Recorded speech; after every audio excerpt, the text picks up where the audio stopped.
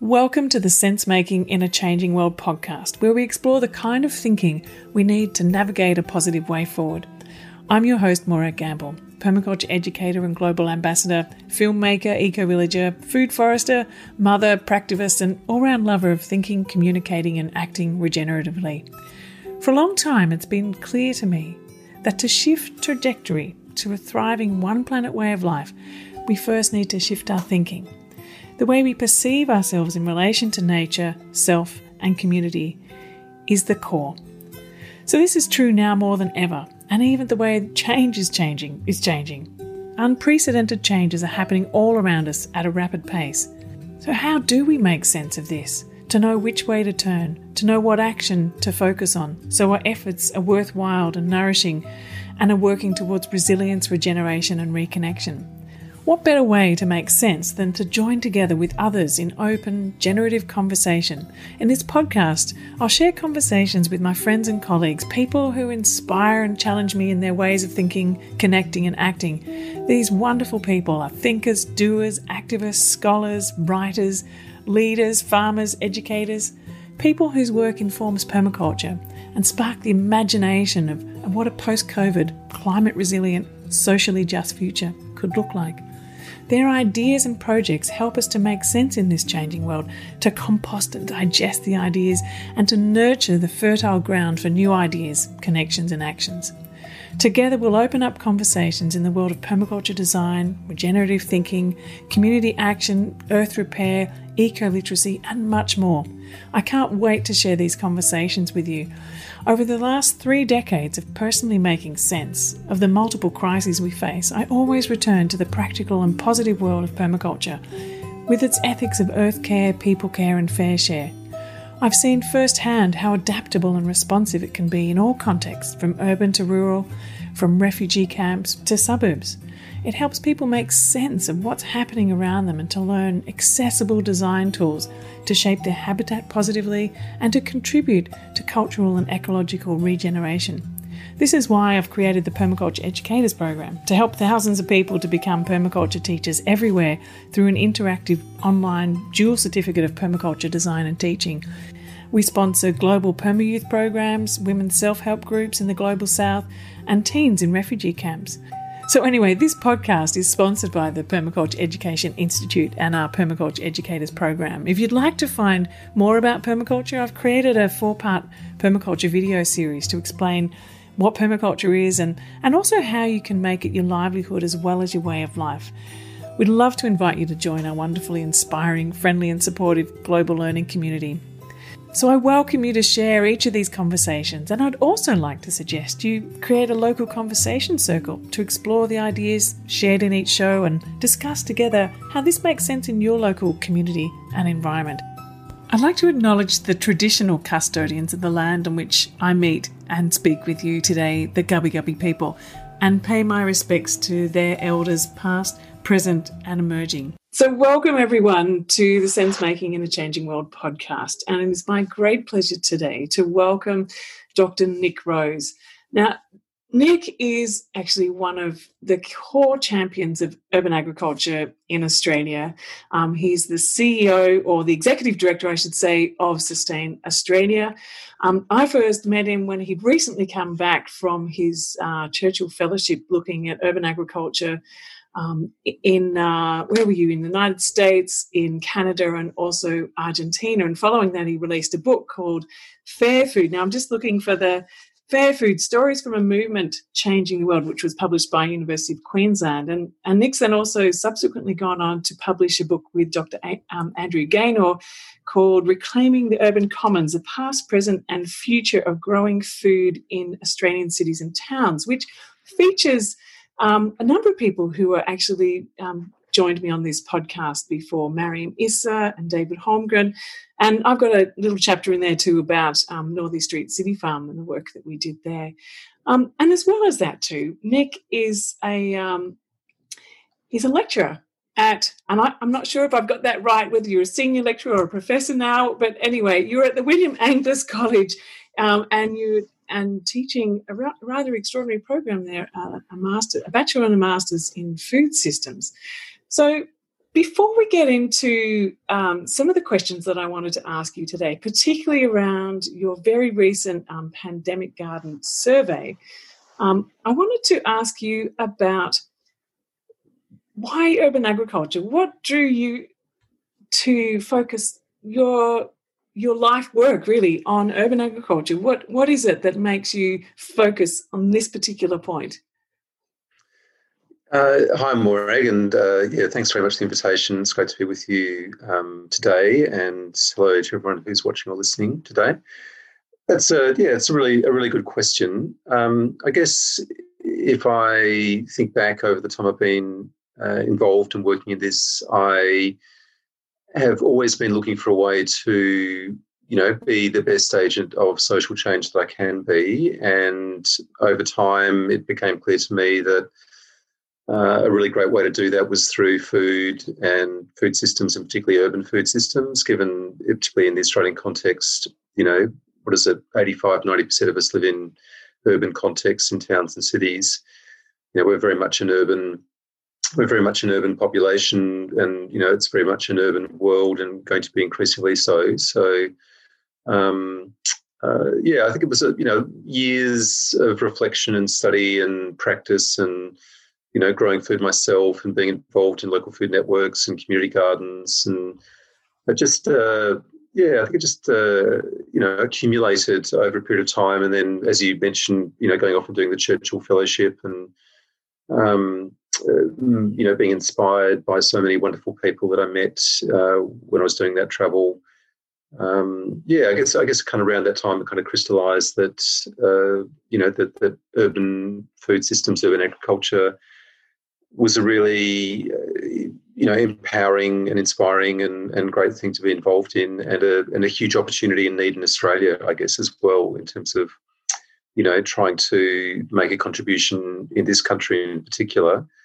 It seemed that that was something that I had some familiarity with. I'd gained familiarity with it through those years of study and travel and practice, and now with the roles at William Angliss and Sustain, find myself in a position to actually be able to start applying some of that and hopefully make some positive contributions towards change in Australia. So that's a short version of it, I guess. Thank you. So what is the change that you're wanting to see in Australia? Well, I think the way I speak about it is we're in a time of, for me, systemic crisis and challenge, and I think a lot of us, are feeling that, and certainly in the permaculture movement, I think that's been understood, at a fairly deep level for many years, well before the, what's been happening this year with COVID. And if you think about the major crises that people write about and talk about and speak about, be they the climate emergency or biodiversity and species loss, or soil degradation, or overexploitation of water, fresh water sources, what's happening with the Murray-Darling, or the public health crisis, all those things, so many of them come back to the way we manage land, the way we produce and process and consume food, and and the way we dispose of it, the way we waste so much food. So I think that's that's the challenge and the power of the work of food systems, I guess, that it's at the heart of so many of these contemporary crises, but it's also, I think, the pathway to a better future. And for me, my reflection is that, and this is, we can talk about this in a bit, with the survey, a lot of it comes back to disconnection. I think, particularly in urban contexts, a lot of people are not connected with, with nature, with their environment, with each other, with themselves. And so I think all the crises that we're seeing manifest are really, in lots of ways, symptoms of that pretty profound disconnection.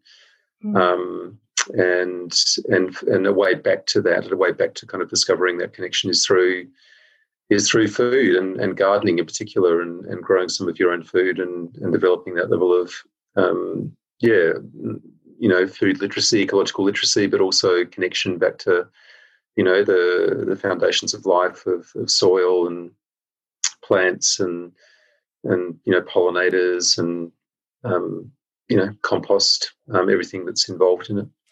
Thanks, Nick. I think you touched on it, like all the things, why I also focus on food and care about it. And it really seems to be that food provides you with that sort of that platform or that focus to be able to reach into just about every different aspect of society, from economic aspect to the cultural, mental health, social, community, nutrition, any kind of thread that you pick up, you can weave it through our food system, look at ways that we can address that. And I know that you also talk a lot about food sovereignty, and just want to quickly mention what that is and how what you're working on describes your work in food sovereignty. Sure. So I guess my thinking around food sovereignty goes back to a time when I didn't really haven't heard that phrase or know what it meant. And this was picking up again on your original question about what drew me to this area. A real turning point in my life came when I was in my early 30s and living in Central America. Lived in Guatemala in Central America for about 7 years, and was fortunate enough to do human rights work with some farmer organisations and women's rights organisations, youth organisations, campesino peasant right organisations. Got to understand the history and context and reality of Guatemala, and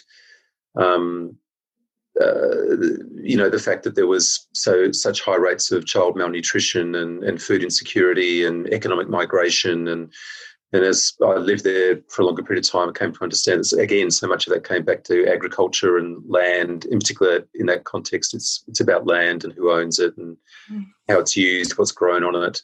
And those are all issues that are central to the food sovereignty movement. And as I, came later to understand through research and study and going on to do a PhD about food sovereignty and meeting some of the leaders of Via Campesina, I came to understand that that those questions about land ownership and farmland and how it's managed and what kind of values underpin that are really so central to the histories and the presence and the futures of whole kind of cultures and societies and communities right around the world, and indeed to all our futures ultimately. When you think about things such as the deforestation of the Amazon, or in our context deforestation in northern Queensland, and it really is. I guess food sovereignty is really about, those questions, those decisions, how they are made, according to what values and principles they're made, and who makes them, and who gets to participate in those debates and decisions. And it really is about, it's a struggle ultimately. It's a political struggle for the heart of the national and global food systems and the future of agriculture. For me, it's ultimately an existential struggle. It's a matter of life and death, quite literally, now and in the future. And it really comes down to, what do we value as a people, as a country, as communities? Do we value life? Do we value fertile soil, healthy communities, healthy people, ecosystems? A sustainable future, is that what we want and prioritise, or do we value, money essentially and profit and particularly the profit of, some large corporations that happen to dominate and make most of the decisions in national and global food systems. And, as we know at the moment, it tends to be the latter, our sort of big structures and the way we make decisions and what we prioritise is very much about, a very short-term decision-making process that is about, privileging and prioritising those particular interests. and and devaluing life and life systems. And so ultimately, food sovereignty is saying we need to foreground life, and that means participatory and inclusive democratic processes about making these decisions, and that they're guided by a set of principles. Food sovereignty speaks about 7 pillars. The 7th of which is actually a spiritual one and talks about the sacredness of food, and that I think touches on questions of First Nations, cosmologies and sovereignties and ideas of stewardship and, that kind of relationship to land and place and country and ecosystem. And that should be, the basis on which we understand our relationship and connection to, to our communities and our land and our ecosystems. Mm. And it feels at this point in time that, particularly in Australia, if questions of food sovereignty or even food security had not been on people's minds before, they are certainly now as a result of the pandemic. We saw the big toilet paper run, then the seedling run, and everything to do with gardening. You couldn't buy chickens, you couldn't buy seedlings, you couldn't buy seeds, you couldn't buy fruit trees. Everything had just gone. And so people were obviously at this point in time realising the importance of being food secure and the importance of local food. And so it's an interesting point now that we actually have got to where, people like yourself have been talking about food security and food sovereignty for a long time, and all of a sudden it feels like it's a great big door that's been opened or a crack that's been wedged open, and we're seeing the need for what you're talking about so much more. And the survey that you've just done had around pandemic gardening got a remarkable response and some really interesting results. So maybe if you could just start us there. So the pandemic gardening survey, what is it, and actually what inspired you to open that up, and who you've got a number of partners that you were working with that, I believe. That's right. Yeah. So I guess the context for that is that, as you say, we've been, I've been working in urban agriculture for a number of years, and with Sustain, we decided to make that a focus of the organisation and a priority to really push forward the agenda of urban agriculture in Australia. So in 2016, we had a first urban agriculture forum at Melbourne University's Burnley campus, and then we followed that up with William Angliss having an event in 2018. And we'd been, planning and in preparation for the third one, which was going to take place in October this year, next month, which we'd themed Care, Gardening and Farming in the Climate Emergency. And we had, we'd sort of been working on that for some months, and we'd put a steering committee in place. So we reached out to organisations like Sustainable Gardening Australia, Community Gardening Australia. It used to be Australian City Farms Community Gardens Network, now Community Gardens Australia. Collingwood Children's Farm, 3,000 Acres, Yerrabingan Indigenous Consultancy, Pocket City Farms, and Stephanie Alexander Kitchen Garden Foundation. I think I've got included everybody, I hope. So that was like a steering group. And then COVID happened, and we, reluctantly took a decision that, events are just, face-to-face events, just a non-starter this year. But Community Gardens Australia, Naomi Lacey, who's the president, who was part of that organising committee for this event, and made us aware, I think this was back in about April or May during the first lockdown, that some community gardens and gardeners were being told that they could no longer attend their community garden during lockdown, that this was, no longer a permitted activity. So she wanted our support in seeking clarification about that, and decided to, write some letters and make some representations to all the health ministers at the state and territory level, and indeed the federal health minister, to have community gardens in Australia be declared an essential service during the time of lockdown, on the basis that if you can go to the supermarket and buy food, then, for a lot of people, going to the community garden, tending your patch and getting, really fresh food that, you've cared for and, almost certainly grown without using chemicals is is important and necessary for a lot of people. So that was the first thing. And then, so we did that and, got a certain level of engagement and response to those letters. And then, media reports were coming out about, nurseries selling out of seeds and seedlings and, rush on seedlings at Bunnings and so on. The perception that people, being at home, what were they doing at home? Were they doing more cooking? Were they doing more gardening? Seemed that they were doing more gardening. And then also, discussions happening about, well, all of us are now kind of isolated and we can't socialise, and what impacts is that going to have on our, our well-being and mental health? And what is the role of gardening and growing food amongst all of this? So that was kind of, the thinking behind the survey, really to kind of like just get a bit of a snapshot in this pretty unique circumstance that we found ourselves in. This is early June this year.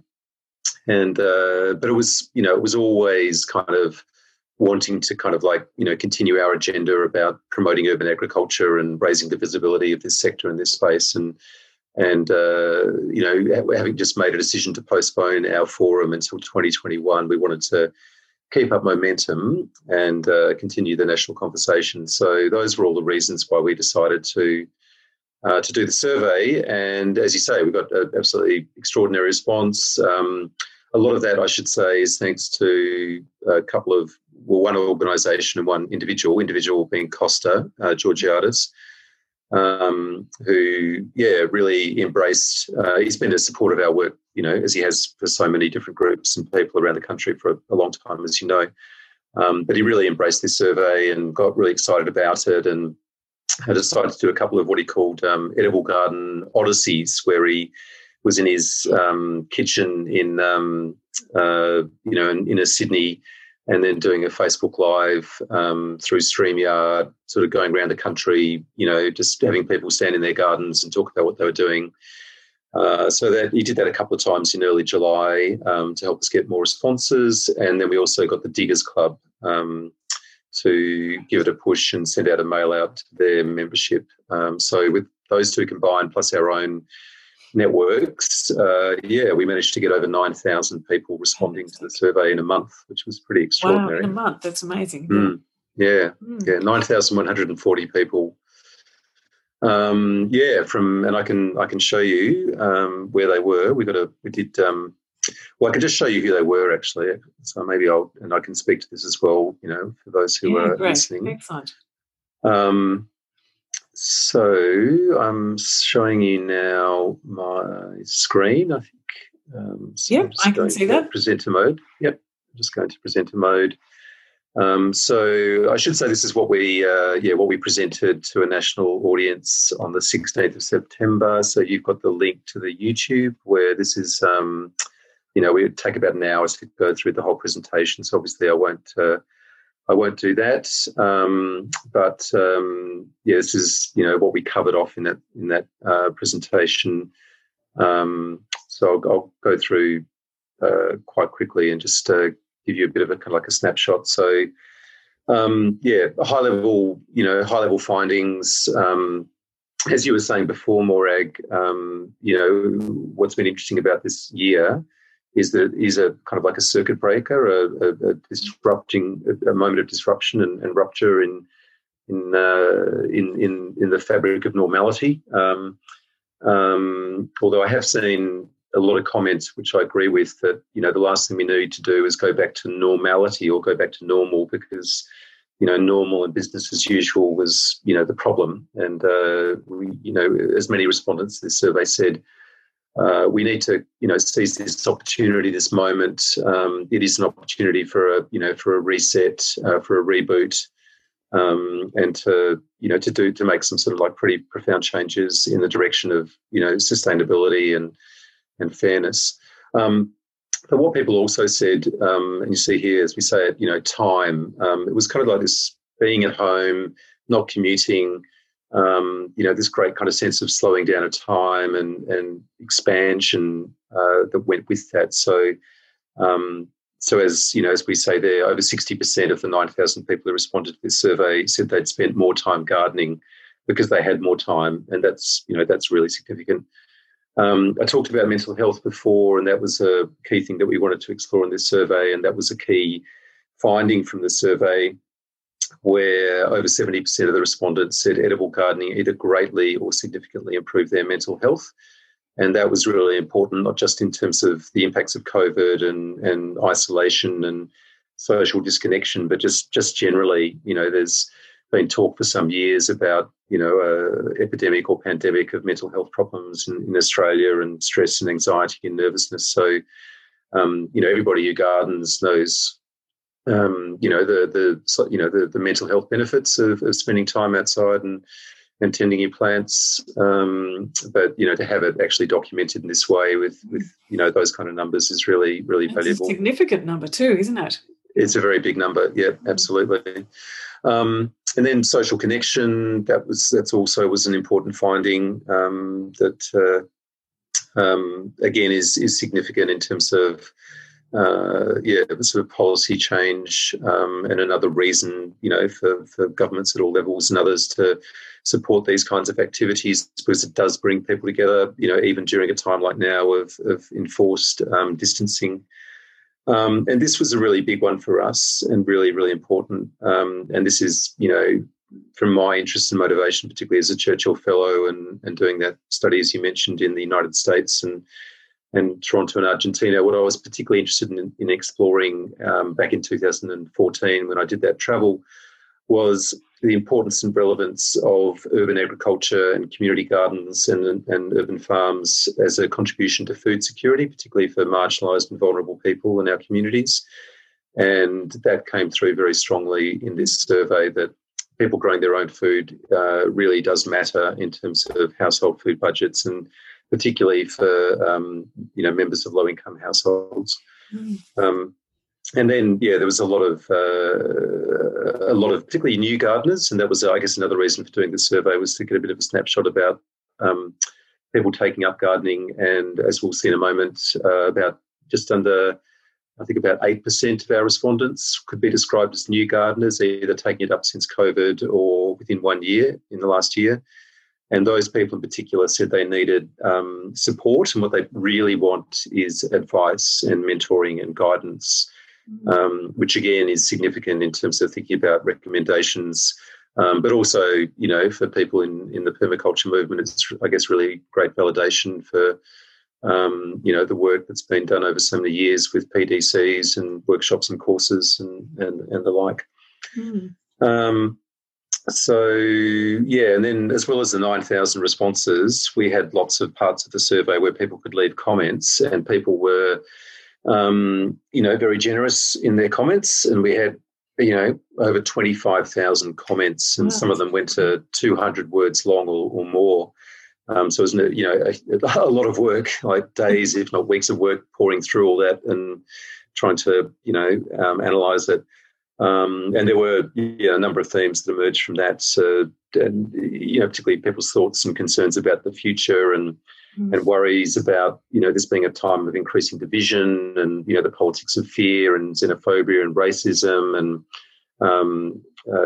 increasing kind of like economic and social and political division, but also a lot of people talk about the silver linings of the pandemic and greater sort of community connectedness and a real awareness of what matters in life. A lot of people, use that phrase that is slowing down and this being a time for reflection and to think about what's really important, what matters, and I've heard that a lot the need too. for change. That whole the sense of the deeper connection with local communities and actually having the time to do the things that they've been wanting to do for a long time, and getting into community sharing in different ways that they've never done before. And it's been interesting. It certainly has. Yeah, absolutely. So this was, just some feedback we got on doing the survey and how, a lot of people really appreciated it. And I just, that quote, which I'll read for the benefit of those listening, this younger guy in Adelaide, which I think is really touching. And he said, "I'm so glad someone is recording this awakening. I feel that gardening keeps me in touch with the basics of our existence. It reminds me that the complexities of life can sometimes just require observation and interaction. it reminds me that the graciousness of life is abundant. These are qualities learnt in a garden. I think that's really lovely, and so many comments were like that. We're sort of tossing up the idea of just capturing some of these very kind of poetic sort of comments and turning it into a bit of a book with pictures with a nice project all of their own. Oh, that'd be an absolutely beautiful thing to do, because obviously it's such an important part of people's lives, and as you're saying, about that connection and about feeling alive and about feeling a sense of safety, security, purpose, all of those things, and as a sort of an inspirational guidebook, and also valuing the role that gardening plays in that. I think that would be such a beautiful thing to do. Absolutely, yeah. So that's another one on the to-do list. It would be a great project to do. But what we've got here is a pretty amazing resource and expression of sentiments that people expressed over, those weeks in June and July. It's a real kind of snapshot into a moment in a pretty unique year in Australia's history. And it's there's so many kind of like beautiful and touching sentiments that could be documented in that way. Just quickly have a look at who the people were who filled out the survey. And I think this picture, which obviously your listeners won't be able to see, but those watching it as a video will be able to. The hands of looks like a grandparent with a little pot where a child is pulling out the strawberry sucker, the young strawberry plant to repot or plant. It goes to that sort of sentiment of connection and passing wisdom and knowledge from one generation to the next. And there's such a wealth of knowledge in that generation of people over 55, I think, who've been doing, many of whom have been doing this for 20 years plus. And I think it's a huge opportunity to find ways for that knowledge to be passed on to younger generations and instill an appreciation of gardening and knowledge and how to do it well. It's a real opportunity. So there you see, the majority of the respondents to the survey were in fact from that older demographic. And I think that, to a certain extent that reflects the Diggers Club membership, where we got a huge kind of increase in respondents when the Diggers sent it out to their 75,000 odd members. We did see a shift in the age range, and so the majority of the respondents are over the age of 55. Just around 70% actually are over the age of 45, but there are younger generations that are represented there.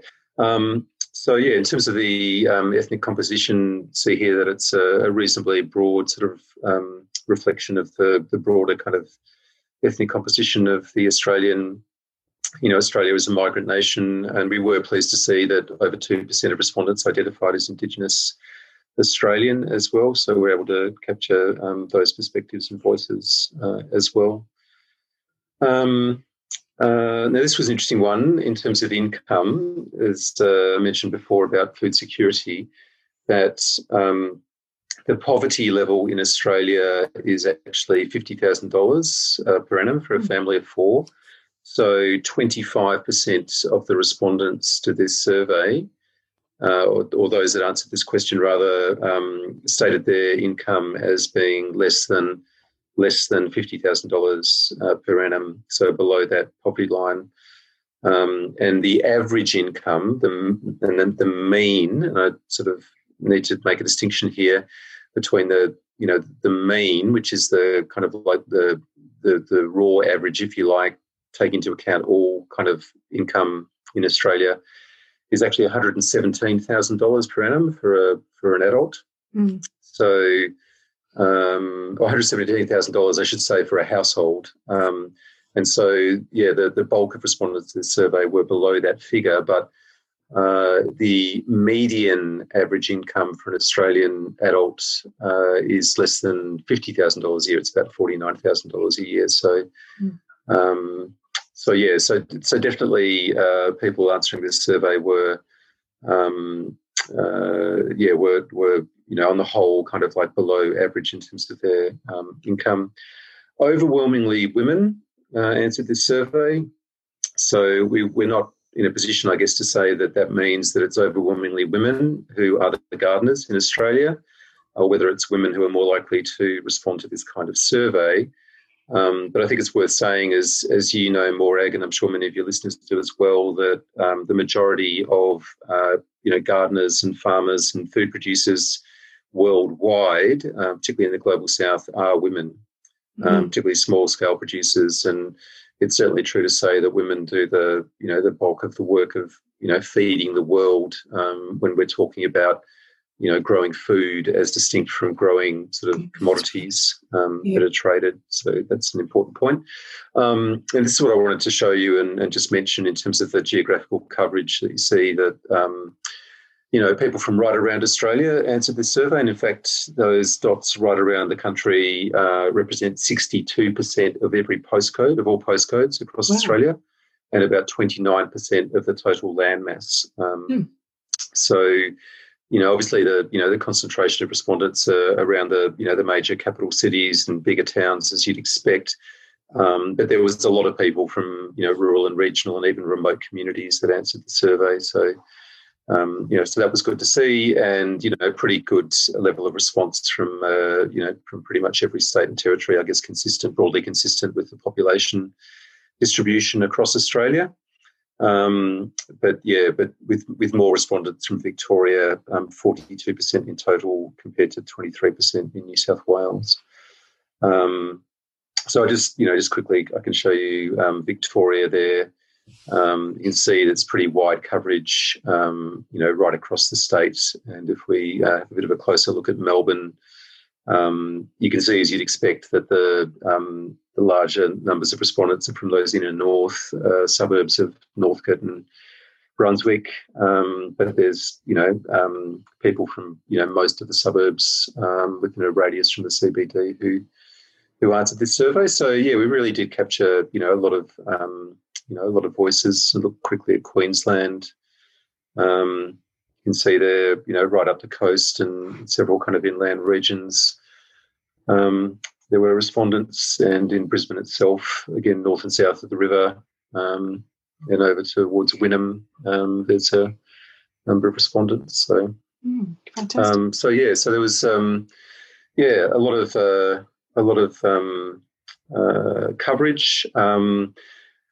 Again, we can see, and I think this reflects perhaps the Diggers Club membership as well, that over 50% of respondents were people that we might think of as longer term or experienced gardeners who'd been gardening for more than 10 years, and more than a third of them had been gardening for more than 20 years.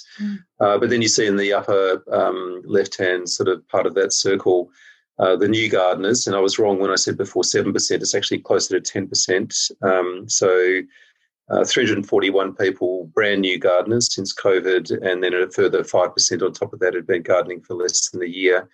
And then another 20% who are, relatively inexperienced, I guess, who'd only been gardening for 1 to 5 years. So, a real range of kind of like length of time that people had been gardening in responding to this survey. And this was another question. We wanted to know how productive the gardeners were, what kind of yields they were getting.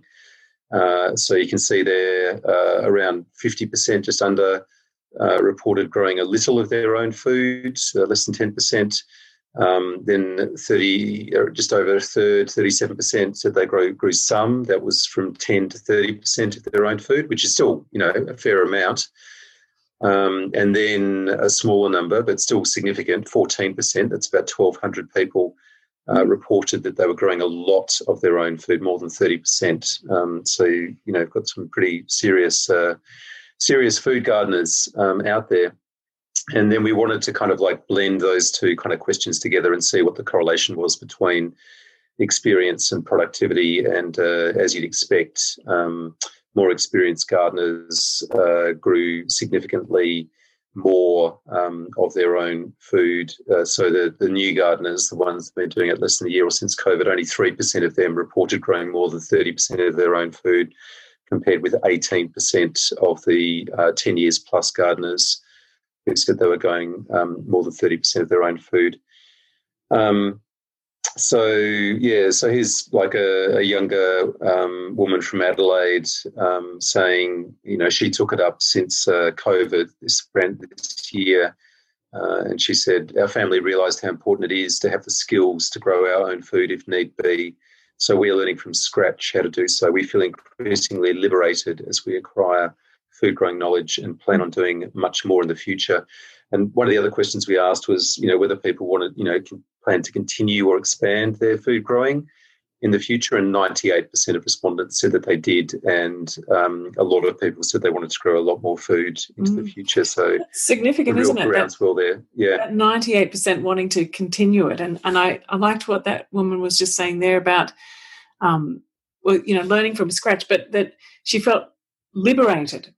I think this is a really interesting point about how, there's perception before that, growing food possibly was something hard to do, something that was, you did only if you really had to, but people are realizing this sense of liberation and freedom and I don't know, this opportunity that it presents when you actually do get involved in that and how it opens up doors to so many different things. It's been quite a remarkable feedback that I've heard in lots of different ways too, and the great sense of joy that comes from doing it. Yeah. Exactly. Yeah, those were, there's so many comments through this survey where people are talking about exactly those things. Then we wanted to ask people what they were growing. So that's how long have you been growing, how much are you growing, and the next question is what are you growing? And this is really important from a health perspective, and particularly people working in public health. And one of the audiences that we wish to speak to in terms of the significance of this is that people growing their own food eat well, particularly if they learn how to do it at a reasonable level. They get access to all the things that we are told we're supposed to be eating in terms of our, caring for ourselves and our bodies and our nutritional health, fruit and vegetables. Like 97% of respondents say they're growing vegetables, 66% fruit, and then another 28%, very large number, who are, got backyard chooks and raising some of their own poultry. In terms of the vegetables, leafy greens, 94% of people who were growing vegetables were growing leafy greens, 89% herbs, 71% legumes, 67% root crops and aromatics, and a further 58% fruiting vegetables. So, really wide variety of different foods. And you see, stone fruits and tropical fruits and berries and vines. And then not just fruit and vegetables, but a whole range of other things that people reported, from edible flowers to, native foods, medicinal plants, mushrooms, foraged food, microgreens, nuts, edible weeds, and of course bees and honey. So, really wide diversity of produce. 66 different types of produce we counted going through the survey. And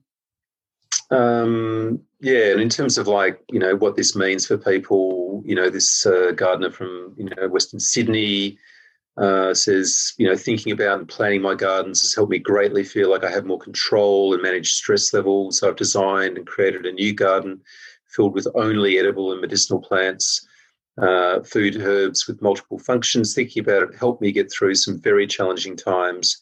And now I'm seriously planning converting my front yard into a food forest. I have more confidence in trying new things. And an old lady from Victoria said, we already had 2 beehives and we had both morning and afternoon tea watching them. Been a sanity saver. The chooks are entertaining. The bees are addictive. Which I really like. In terms of what this meant for people during the actual pandemic, during COVID itself, we asked people what impact the pandemic had on them. 47% of people said it made them feel anxious and worried. 25% they felt isolated and alone. 21% lost work or income. But interestingly, about physical health, 27% said their physical health actually improved, and only 13% said their physical health got worse. And then there were a lot of other comments around this question.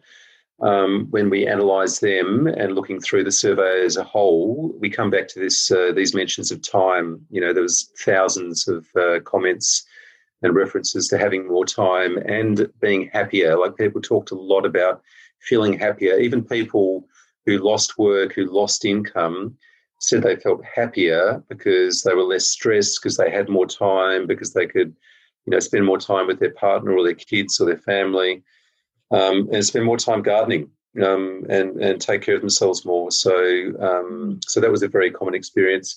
I mean, for others, obviously it varied enormously, the pandemic experience, according to what your circumstances were and your experience. And for some sectors, particularly higher education, and I guess, people working in frontline health, it has been intense and stressful, and workloads have increased and pressures increased and those kinds of things. So I don't want to sort of like paint an overly rosy picture, because it clearly hasn't been for, quite a lot of people. But for many people, they experienced, that expanded sense of time. And that, is important for people, recovering from chronic illnesses, from serious illnesses such as cancer, a forced kind of period of rest and self-care, changing the focus of lives. This person says, my partner and I spend more time discussing things that matter more in our lives than statistics of profit growth in our boss's pocket. We now plan on ways of improving our lifestyle, our relationships, and our friendship. Lots of comments of that nature. So I like the next one there too, saying that they're in the process of they're about to acquire a farm. So they're actually, I wonder whether that's that they're shifting their action. Absolutely. On from well, gardening. That's exactly, yeah. Like, people kind of making some really major life decisions and life choices, and this kind of like forced period of reflection is really, and it came through time and again, people saying, it's given us the space and time to think about what's really important for us. And a lot of people have, made some really sort of important decisions. And a lot of people really hoped that there wouldn't just be a rush back to, normal patterns and busyness and previous kind of patterns. I think that also comes from us not just rushing back, like each of us individually and in our, the groups that we're involved in, to really make a conscious effort not to do that. That's right. Yeah. Yeah, that's right. It's like, and that's what I would say in terms of like where to next and what does this mean. It is about making conscious choices and conscious decisions and being intentional about what we want the future to be, because it is one of those moments where, the potential and possibilities for the future have opened up in many different ways, and where it goes will matter a lot about what choices and decisions and actions we take right now. So that was it's been a major motivator for my work for years, and particularly with this work as well. We asked people, we're interested in, as I said before, about whether the pandemic meant that people spent more time gardening. So we, as a kind of like a baseline, we wanted to ask people, typically how many hours a week do you spend in the garden? So you can see there that, we got 16% of people who are very keen gardeners spending more than 10 hours a week. And then, another 28% spending 5 to 10, 47% 1 to 5 hours a week, and 9% less than 1 hour a week. And then we asked, did the pandemic lead to more gardening? And the answer to that was overwhelmingly yes. Sorry, just jump forward a bit. 25% said they'd significantly increased their edible food growing activity, spent a lot more time in the garden, and a further 30% said they'd somewhat increased their edible food growing activities, spent a bit more time in the garden. Only 3% said they actually had reduced their edible food growing activities during the COVID period.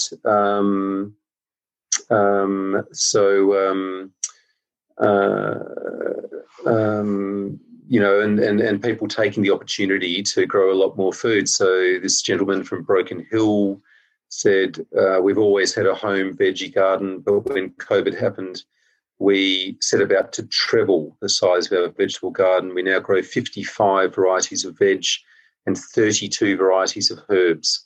There are 5 adults in this household. We produce 80% of our vegetables and have large quantities in excess. Fantastic. Yeah. It's interesting how the localisation of the food in our gardens has increased, and also of people supporting local food systems. I know Food Connect in Brisbane was saying that they're, the people were growing things, but then their business had quadrupled during COVID time too. So gardening, absolutely. Local food systems. Been interesting. Absolutely, yeah, because people were thinking about where their food came from, like they were reflecting about, getting some control of their own food and growing some of their own food. But obviously, most of us are not in a position to grow most of our own food, so we have to get it from somewhere. And I think with supermarket shelves emptying and concerns about panic buying and concerns about exposure to the infection. Businesses like Food Connect in Brisbane and Ceres Fair Food here in Melbourne, and our own little business that we as Sustain have started through the Melbourne Food Hub, the Grow Soil Seed program.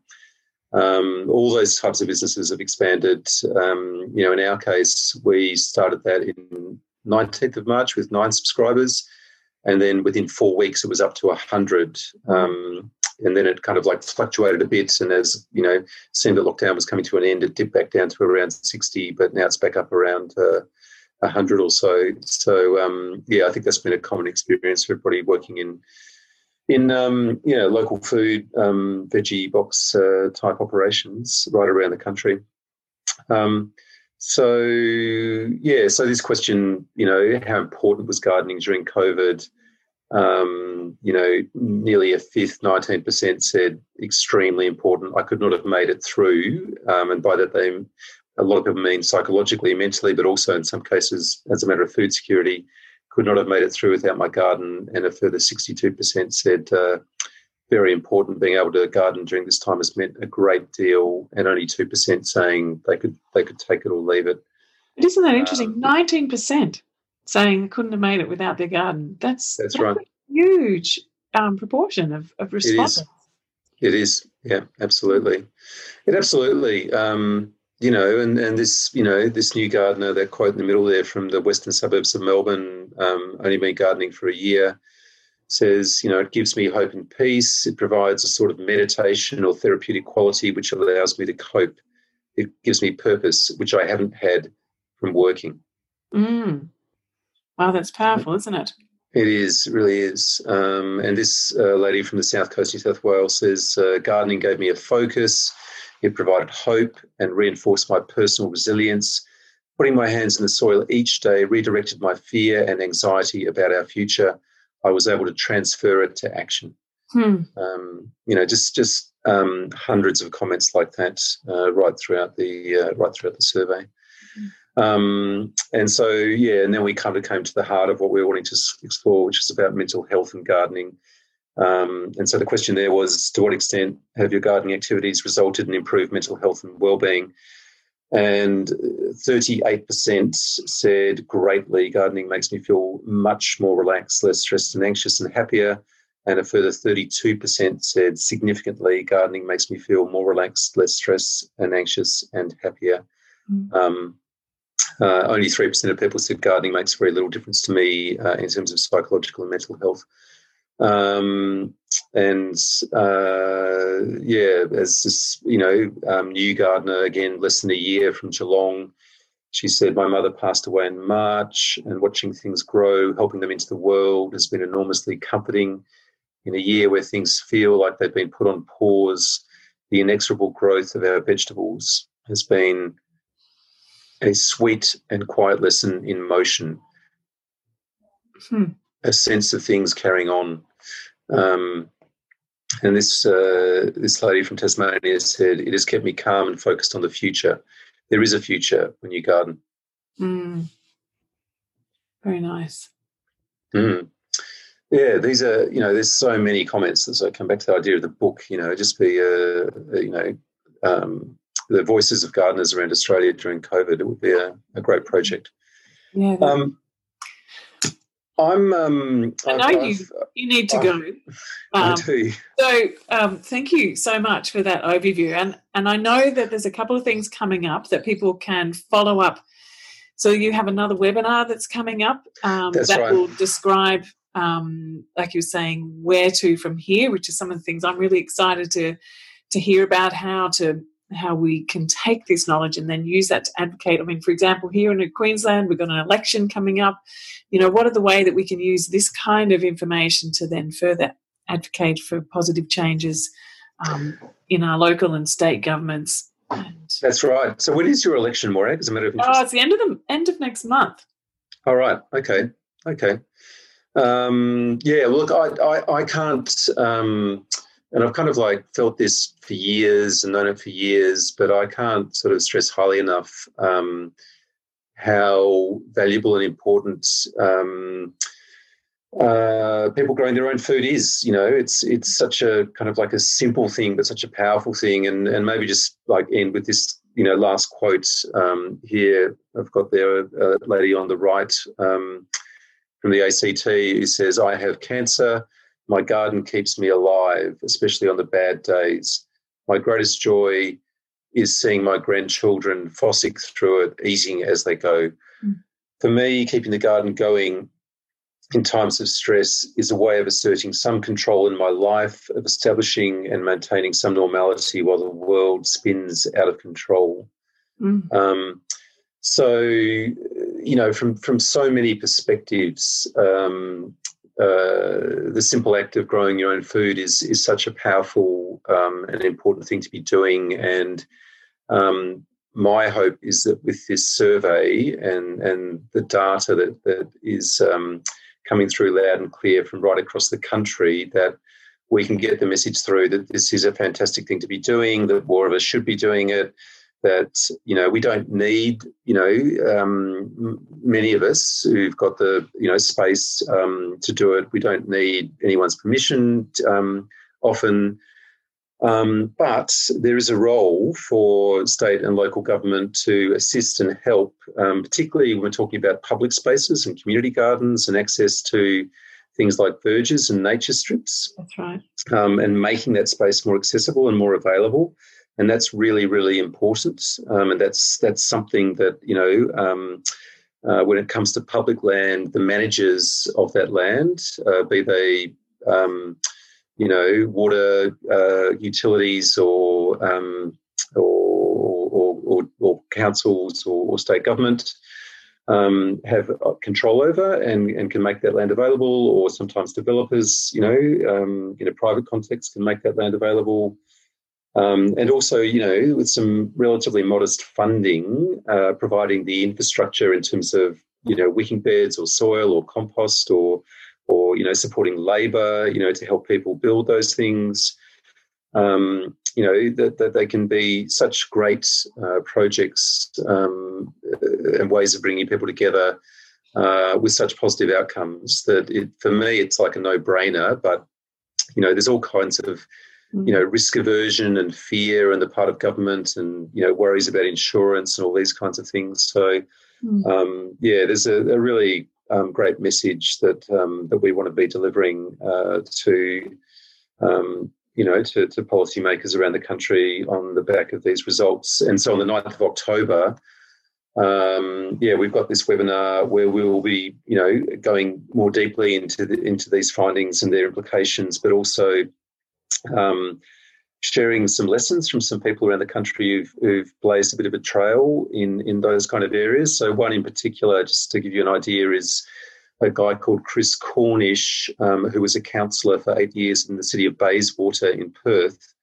which became the first council in Australia to give permission to all residents to grow food on their nature strips without having to go through a permitting process or a planning process. And they just said, look, let's go and put wicking beds or raised garden beds, or, you know, just dig up your lawn and grow food. You know, just as long as you take care of it, you don't have to ask our permission, and go ahead and do it. And if you want to, you know, grow food and set up a bit of a fruit orchard in your park or a little community garden in a public park that we've got responsibility for, you can do that as well. It's a very simple, straightforward process.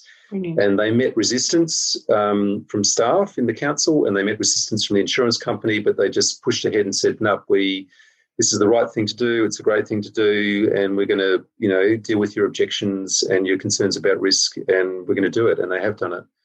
So excellent. If they can do it in Bayswater and Perth, it can be done anywhere. I know in Queensland there was the very sad story of the urban food street in the Sunshine Coast a few years ago.